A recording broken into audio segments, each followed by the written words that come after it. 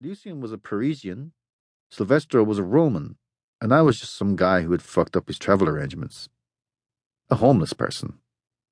Sat there bathed in the pink glow from DateMe.com's website, I understood now why Gertrude, our HR lady, had been so reluctant to give me the alarm code for the building the previous Friday. I thought it was because nobody worked weekends in laid-back Amsterdam. Little did I know that it was because Silvestro and Lucian were coming in and obviously would not welcome distractions.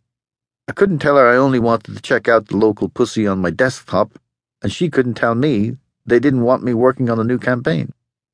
But I was there, and even though I wished I could disappear, I couldn't. I knew what they were working on because I had already been CC'd on the brief. It was the same brief as always. Make safety interesting. The office location might have changed, but Olafson's creative brief remained constant.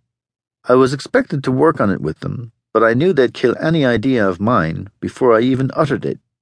And yet, if I was to justify being taken into their fold, I'd need to at least pretend to come up with something. I stared at my screen. Now I was miserable too. Norwegian summers are short, and the resident reindeer needs to make the most of the newly sprouted pastures. The more he fattens in preparation for the cold months ahead, the more attractive he becomes to the other local resident, the mosquito. Before long, the huge antlered animal is barely visible through a whining, hovering haze, not so much a reindeer being harassed by mosquitoes as a cloud of mosquitoes in the shape of a reindeer. The humidity, combined with the moisture from the fjords, provides the ideal breeding ground for the mosquito. And for the reindeer herders, a swarm of mosquitoes is better than a sheepdog.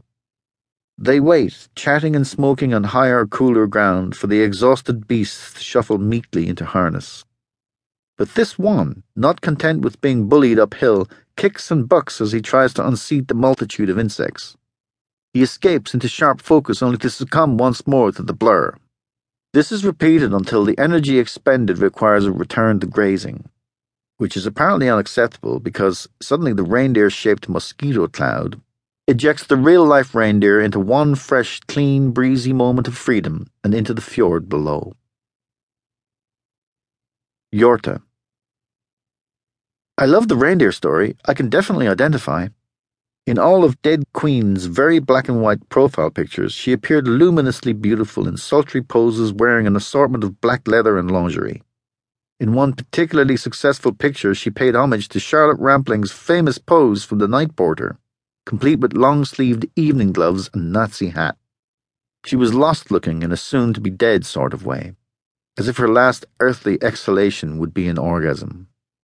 She owned a small gallery in Budapest called Poisoned Reservoir and visited Amsterdam regularly for inspiration.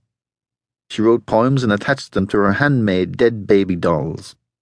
I was allowed to know this much over the phone, but she waited until we met to tell me she was an albino who dyed her hair black and wore contact lenses. I'd never met an actual albino before. She certainly was extremely pale, but no more so than I'd seen on a Dublin bus. It immediately explained why all her pictures were black and white and why she looked so good in them. At this point, we were on her black leather couch in her black-walled apartment overlooking the Vondel Park, and though it was no more than 6:30 p.m., it was almost totally dark in there because she draped veils over all the lights and closed the blinds. She could be exposed to daylight for only a limited length of time.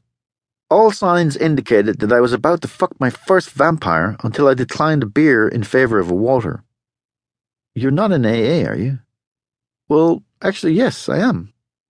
I left the gap for the inevitable gush of admiration. I fucking hate AA. While her alcoholic heroin addict ex-husband had been in AA, his sponsor had insisted that she attend meetings too. And while she sat in Al-Anon meetings, her husband sold the furniture to feed his habit. When she confronted him about it, he threw her down the same stairs we had just ascended. She pointed almost proudly to the areas of her face where she'd had extensive surgery. The rhinoplasty had cost extra.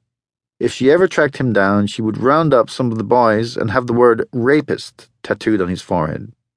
It was at this point that she mentioned that her best friend was president of the Hells Angels in Budapest. I could have used that water now, but I was too afraid to speak.